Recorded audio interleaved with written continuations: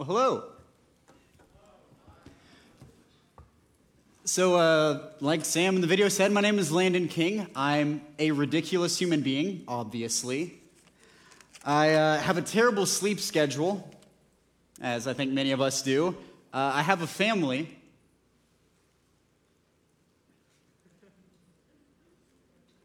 Yes! With my parents, Greg and Stephanie, who I love calling by their first names whenever they're not physically around. My sister Samantha, who just graduated from undergrad at the University of Georgia. Go Dogs. And then my 100-and-something-pound black lab Berkeley up in front. Love him to death. Beyond just family, I went to school. Just graduated from / will graduate from, yay, Providence Christian Academy in Lilburn, Georgia. Go Storm. Love that. And then in the fall, I'll be attending the University of Georgia. Go Dogs. And so, despite the fact that Go Dogs is so much more well-known, coming out of 4 years of having just the greatest mascot of all time, the Storm, I struggle to believe that anything will top the iconicness of that phrase, but we'll see what the next 4 years holds. Beyond just the obligatory family and schooling, I do other things. Past 7-ish years have enjoyed doing long-distance running because I enjoy that kind of torture. I mean fun. And then also things like the arts of the photographies, as Sam mentioned, and the musics. So if y'all fall into any of those categories, you are my people. And beyond that, I love Jesus. And if y'all love him too and need him as desperately as I do and as we all do, you're not only my people, but also my brothers and sisters in Christ. And so I'm kind of going to talk about that today. So the theme for this week, surrounded. We're digging into the book of Daniel a little bit. Tonight I'm going to open us up and just talk about how we are surrounded by brokenness. We once weren't, but now we are. And so opening up into the story of Daniel, in chapter 1, the Israelites were taken into the foreign land, the kingdom of Babylon. They were taken away from their homes in Jerusalem and enslaved. And the separation that they had from God's and their rebellious hearts now became clearly manifested in the environments around them as they were now surrounded by a people hostile to their culture and to them and to their gods. And it's sort of like we're surrounded today by a lot of physical reminders of the brokenness in this world. 2020, oddly more so than any year in recent memory, between international pandemic and divisions within people and racism and hatred, and just you can go down the list of each different level with each month of the things that so clearly show us that our world is tremendously broken. And so we're going to kind of look across the course of human existence like a stone skimming across the water. We're just going to take a few brief looks into how everything once wasn't broken, and it once wasn't as depraved and sinful as it is now. But the pattern of mankind and of our own broken, sinful human nature is that we turn away from God and pursue the paths that lead us to destruction. And ultimately landing at our inability to do anything to save ourselves, and finally resting at our need for a Savior. So before I get too much further in, let me go ahead and pray. Lord God, we need you here tonight. God, we need you in the midst of our brokenness as we look around us, as this year's Rush Conference is different from any one before. And it's a clear signal and sign of the brokenness of our world and everything that we are surrounded by that makes life so difficult. God, I pray that you would be here present tonight, Lord, that you would be speaking through me. God, would you use me as a broken vessel to speak your words and not my own, God. May I set aside any striving for eloquence or any pride of my mind, Lord, but instead would you just use me to proclaim your name and your name alone, God, so we need you. Praise all in your name. Amen. So we're going to start off back at the very beginning in the book of Genesis. In 6 days, God created the heavens and the earth and all that is in it, and it was good. It was very good. It was perfect. And God created Adam and Eve, and he placed them in the garden. And he provided everything for them. They could eat the fruit of any tree except for the tree of the knowledge of good and evil. And they had it made. They walked in physical communion with God in the cool of the evening. Like, what does that even look like? I can't imagine. But they had it all. And they didn't do anything to earn or deserve it all. God gave it all to them and placed them in it. And everything was perfect. Like Kanye says in his new gospel album, they had everything they need. But then, as it says in my favorite Disney princess movie, Tangled, for that moment was perfect, but then that moment passed. And Satan came in the form of a serpent to deceive them with a lie of twisting God's words, questioning them, did God really say not to eat of the fruit of this tree? Is God withholding something from you? Maybe you can be like God, and God doesn't want that. Maybe the plans that you have for yourselves could be better than the plans that God has for you.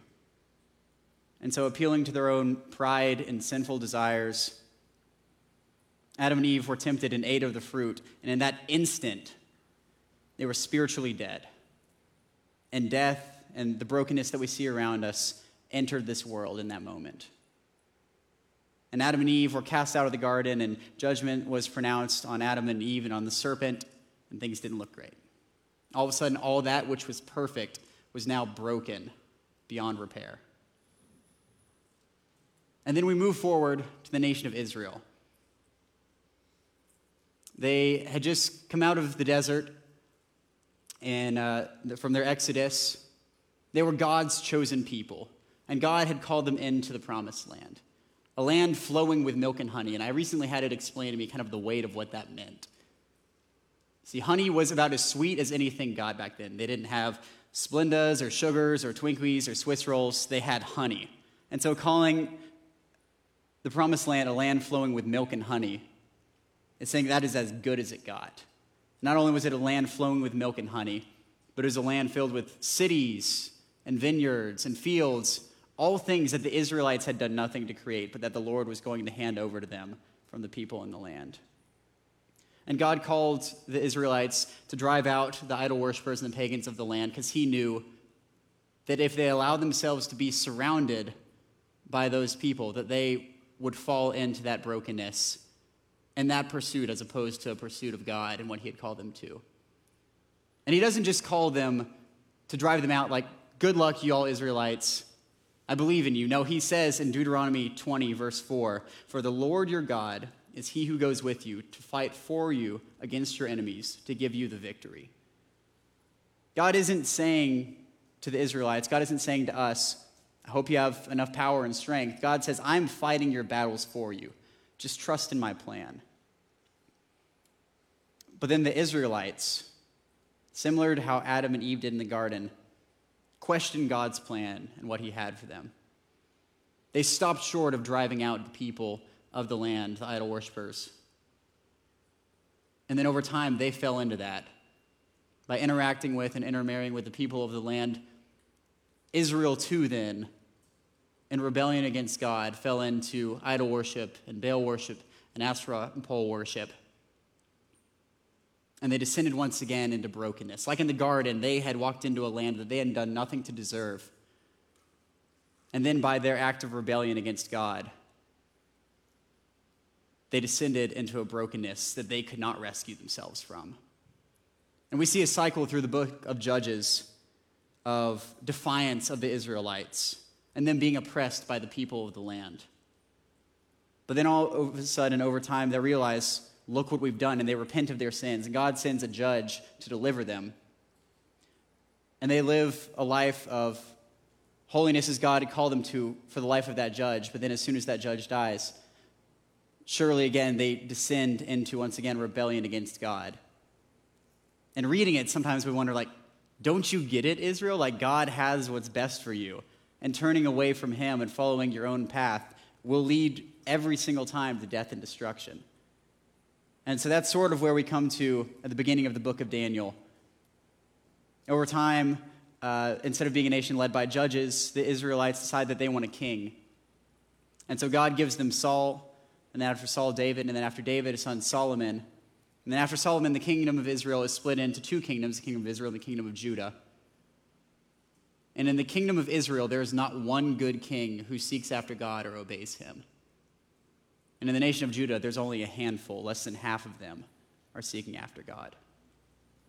And we see once again this cycle of rebellion and of brokenness as the kingdom of Israel and man chooses their own way instead of God's. It's a way that leads down to brokenness and to oppression. And so that brings us to the beginning of the book of Daniel, of how did the Israelites end up being surrounded by the nation of Babylon and by an environment that is so hostile to them. It is by rejecting God's will. And it says it clearly in Isaiah 3:8. Jerusalem has stumbled and Judah has fallen because their speech and their deeds are against the Lord, defying his glorious presence.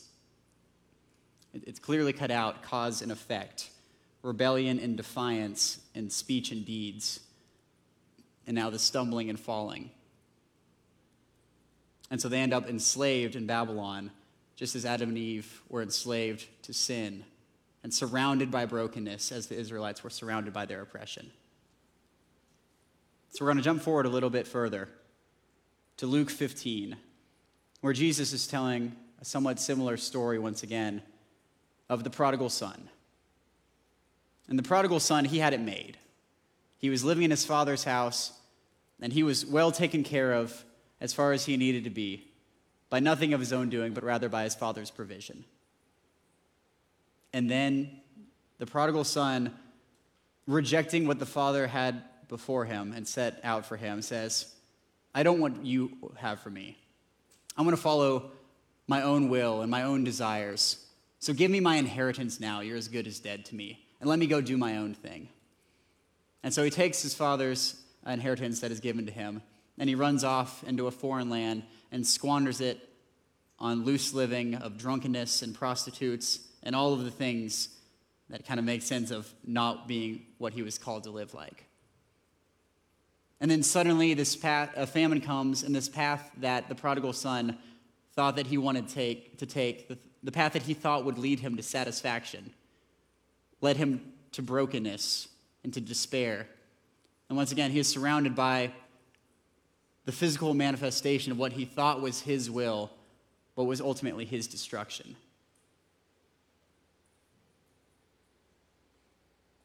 And that's where we're left on our own.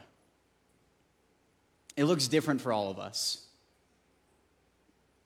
But ultimately, if we're apart from Christ, as we follow the desires of our own hearts, it leads into nothing but brokenness, and we can see it all around us. And all of the challenges that we face, and all of the signs and realities of the brokenness of this world, we can see how far we have fallen from the perfect creation that God made in the garden and in the promised land for Israel and in the Father's house of the prodigal son. On our own, we are doomed to fail, entirely unqualified to live this life in any way that would lead to success. Scripture speaks this several times. In Romans 6:23, Paul says that all have sinned and fallen short of the glory of God. In Romans 3:23, he then says that the wages of sin is death. And the all-inclusiveness of that all have sinned. You know, I think sometimes in my own pride and arrogance, I think like, okay, I've sinned, but like, I'm not that bad. But in every lie that I tell, in every moment of pride, and everything that I place before God, maybe not as a physical idol, but rather one of my heart, as I seek after the things of this world, in the way that I should be seeking after God for fulfillment and satisfaction and purpose, I sin, and it leads to death. And in case sometimes I try and think like, well, maybe there's a chance for me. Romans 3:10 tells us that no one seeks God, that no one is good, no, not one, no, not me, no, not any of us. And we are broken.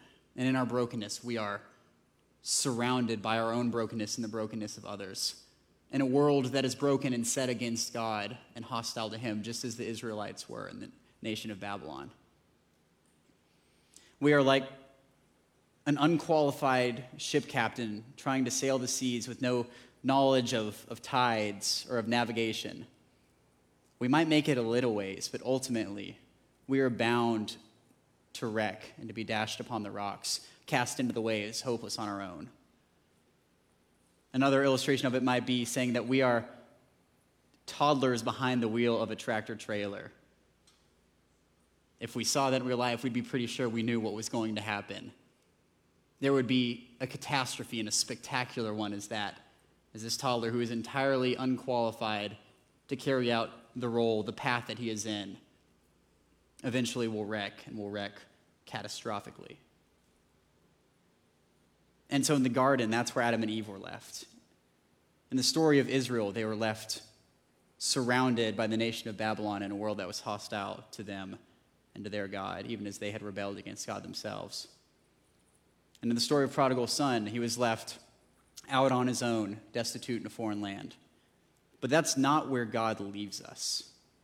In the garden, shortly after pronouncing his judgment for the very real consequences of their sin, in Genesis 3:15, sometimes known as the Protevangelium, the first good news, God promises a Savior to come. That there would be one who, though the serpent would strike his heel, he would crush his skull and take the ultimate victory over the sin and brokenness that Adam and Eve had brought into this world. Even after pronouncing his judgment, as God spoke through Isaiah to the people of Israel, he speaks also in Isaiah chapter 53 of a Savior who would come, and by taking upon the transgressions of the people in his own wounds, he would save the people from their brokenness and from their sin and from their rebellion. And the story of the prodigal son, as the prodigal son realized that he was entirely unworthy to be called the son of the Father, he returned seeking to only be a servant or a hired hand. And yet when the Father saw him, not through anything that the Son had done to deserve his love, he had done nothing worthy of being held high or applauded or rewarded. He ran out to him, he met him, and he put a ring on his finger and a cloak around his shoulders, showing his unrelenting, steadfast love for the Son. And that's us. We're Adam and Eve in the garden every time that we say to God, consciously or subconsciously, that I think what I have for me is better than what you have for me. And we follow that path like the prodigal son as we pursue our own wills, but it's the path that leads to destruction, to death.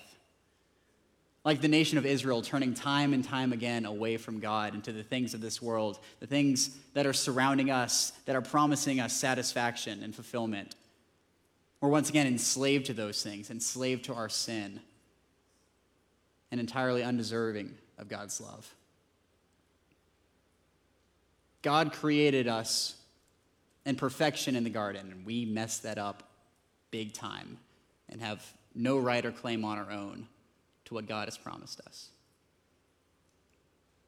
But to conclude, in a slight change of gears, I want to talk about my favorite Tom Hanks film, Forrest Gump. Some of y'all may have seen it, some of y'all may not, but the gist of it is that there's this character, Forrest Gump, from Greenbow, Alabama, who somehow interweaves into all the major events of the 20th century. But throughout the story of Forrest Gump, there's an interaction between Forrest and this girl named Jenny. And Jenny and Forrest, from a young age, Forrest decides that he loves Jenny. And as they grow up, and as their paths depart from one another and intermingle once again every once in a while, Jenny does nothing but reject the unconditional love that Forrest has for him. Jenny seeks after anything and everything that this world has to offer, and ultimately, Jenny contracts a terminal disease, leaving her entirely hopeless, and having done nothing to reciprocate the love of Forrest for her. But in her moment of need, Jenny cries out to Forrest, and Forrest comes with nothing but love for Jenny. And it's a very strange parallel to make, but that's us. Time and time again, we have rejected the love of God and are entirely undeserving of it.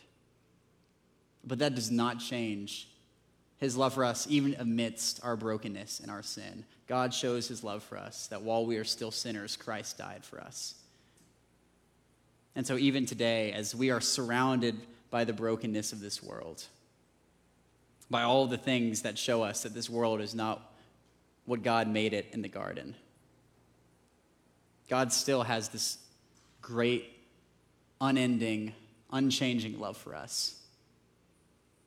And he's seeking us out and seeking a relationship with us. So I'm going to pray.